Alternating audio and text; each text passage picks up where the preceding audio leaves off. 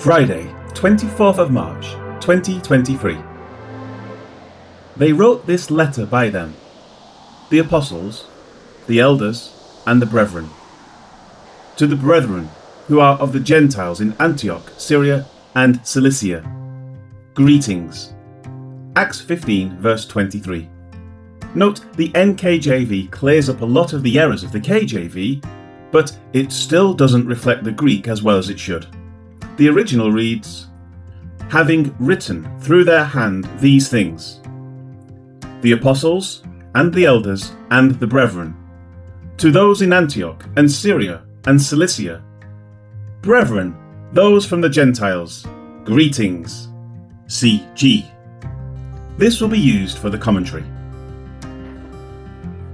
The previous verse noted the choosing of men who were then to be sent to Antioch with Paul and Barnabas. The men were Judas, who was also named Barsabas, and Silas.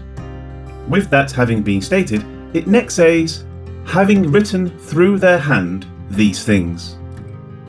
The meaning is not that those carrying the letter also wrote it, but that it was written with the consent of those who will next be named, and then transmitted through the hands of those who were selected to carry it, namely Judas and Silas. What is more likely than even that is that one person was chosen to write it, probably James, who did so with the full approval of those named. Whatever is the case, it is the oldest such letter within the church. Luke probably copied directly from the original or a copy of the original. At this point, it would be good to note that there are differences in this opening address in some manuscripts. Going to the more modern versions, which often use these variations, and comparing the two side by side, one can spot the differences. With this understood, the contents of the letter begin with the apostles and the elders and the brethren. It is an acknowledgement that the letter has come from the council in Jerusalem, where the apostles were based, and that it has a concurrence of the elders of the church there, as well as the understanding and agreement of those within the overall church. This would be perfectly in accord with the words of the previous verse that said, then it pleased the apostles and elders with the whole church. There is complete harmony among all of the believers, at least for the sake of the letter, concerning the contents of what will be stated. Remembering that Jerusalem is the very heart of where temple worship was still being conducted, the letter's contents will be an ironclad argument against the requirement for law worship by any Gentile ever. This will be seen as the letter continues. For now, it next says, to those in Antioch and Syria and Cilicia. Of these words, Cambridge appears to be correct in saying, quote, as we have no mention of this decree of the Synod of Jerusalem in St. Paul's Epistles, we may suppose that the agitation on the subject began at Antioch, had spread only into Syria and Cilicia, and that the authoritative decision of the Mother Church quieted the controversy there, while it did not arise in the same form in other places. End quote. Equally insightful, Albert Barnes notes that by including Syria and Cilicia, which have not been noted before, it is, quote, showing that churches then existed in Cilicia as well as Syria, which owed their existence, in all likelihood, to Paul's labours during the interval between his return to Tarsus, Acts 9:30, and his departure in company with Barnabas for Antioch, end quote. These reasonable inferences can be derived from just a few short words in the opening of this most important letter. The address next continues with brethren. It is an acknowledgement that those being addressed are in full and right standing within the church. They are equals in Christ, meaning without distinction. Even if differences exist, the obvious difference is that these are Jews who are writing, and their addresses are those from the Gentiles. The reason it is understood that no distinction exists between the two is found later in Paul's letter to the Galatians. For you are all sons of God through faith in Christ Jesus. For as many of you as were baptized into Christ have put on Christ. There is neither Jew nor Greek. There is neither slave nor free. There is neither male nor female. For you are all one in Christ Jesus. And if you are Christ's, then you are Abraham's seed, and heirs according to the promise. Galatians 3:26-29. However, this is implied in these opening words of the letter, with the use of the term brethren. With that, the opening salutation ends with the word greetings. It is the Greek word chairo. It signifies to rejoice. However, it is a salutation common in Greek. As such, the word in this context is variously translated as greetings, hail, rejoice, Godspeed, etc. The word sets the welcoming tone for the main contents to follow. There is an obvious state of brotherly fellowship that is communicated in the letter's opening statement.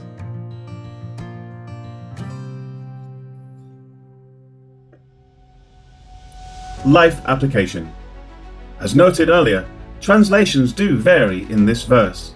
Putting translations side by side, the differences become evident. Note that in the original, the letters were all drawn together with little or no capitalization, punctuation, line change, and so forth. The form of the first translation is to suit a modern reading of such a letter. The second would actually be closer to the way it was actually laid out, despite any textual differences.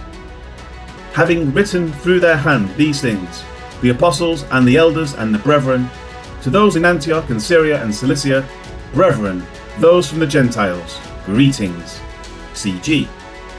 And they sent this letter by them, the apostles and the brethren, who are elders to the brethren in Antioch and Syria and Cilicia, who are from the Gentiles, greetings, NASB. Which is actually closer to the original is debated, but the differences do not substantially change anything doctrinally. As for the offsetting of each clause through a line change, some translators find this type of change appalling, even if the translation is 100% correct. They feel that the form of the original must be maintained. An example of this is that the Psalms were originally written in a continuous line and block format familiar to the Hebrew writings.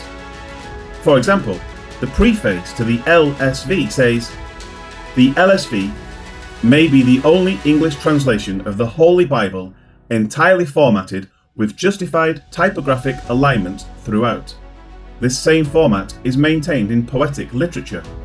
While some readers may prefer paragraph breaks in narrative and line breaks in poetic portions for the purpose of readability, it was the decision of the translators to mimic the style of the original Hebrew, Aramaic, and Greek autographs in presenting God's Word as a continuous text block. This decision wasn't arbitrary. In formatting the text this way, the LSV sets itself against a modern push for more and more formatting within the text in favour of simplicity. Furthermore, the modern trend even extended to differentiating the words of Christ in red letters, as if God's Word should be divided in such a way. The LSV is the polar opposite, regarding the entirety of Scripture as God-breathed, with its different genres of literature resting on a level playing field." End quote. The ridiculously stupid nature of this type of thinking is highlighted in several ways. First, just 3 paragraphs later in the same preface, it says, quote, "For ease of readability, the LSV includes the double pipe, caesura mark, to separate phrases within poetic portions of Scripture. The caesura mark was extensively used this way in ancient Greek, Latin, and English poetry. Verse numbers, periods, colons, semicolons, question marks, exclamation marks, and M dashes generally stand in for caesura marks in these passages if they are followed by a capital letter." End quote. The translators admit that there are purposeful markers within the text that naturally break the flow of the reading for the mind of the reader. Why shouldn't such marks be variously employed for the modern reader in his own language? But more poignantly, as noted above, there is absolutely no punctuation or capitalization in the original manuscripts. To use the logic of the LSV stated in the first cited paragraph, they should do exactly the same thing and have everything follow a simple block format with no other markings, including capitalization or punctuation. It would be insane for an English reader to even bother reading such a translation, and so these changes are made. A third hint of the ridiculous nature of their commentary is that between the Old and New Testament, in their version, a painting is included in the hard copy translation. Where is that found in the original manuscripts? As nice as the painting is, was that painted by God as breathed out through his Spirit? Obviously not. It is a hypocritical thing to say one thing and do another. As for the text itself, with the various formatting differences, at what point does it become wrong to make a translation more understandable for the reader? This is the fallacy of the beard, and the LSV translators entered into it just when the beard was enough to tickle the faces of baby readers who first pick it up. Others have the beard a bit longer and can tickle even toddlers, while others choose for the beard to be fully grown and mature. Don't get legalistic. Get into the word. How it is formatted is something each reader will find suitable to his own needs. So look through the next Bible you want to read, see if it will help you in your reading, and buy that one.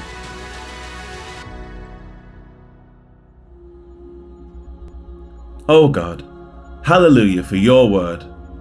You have allowed us to translate it, format it for clarity, add red letters to honour the words of Christ Jesus, use colours to differentiate various parts of the text, and so on. We can offset, use block formats, use different fonts and more, just to make your word come alive in a way that we can appreciate. Thank you, O God, for this latitude you have granted to us. Thank you for your precious word. Amen.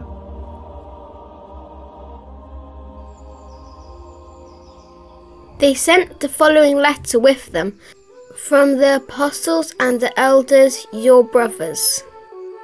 To all the non-Jewish brothers in Antioch, Syria and Cilicia. Dear brothers, Acts 15 verse 23. Thank you so much.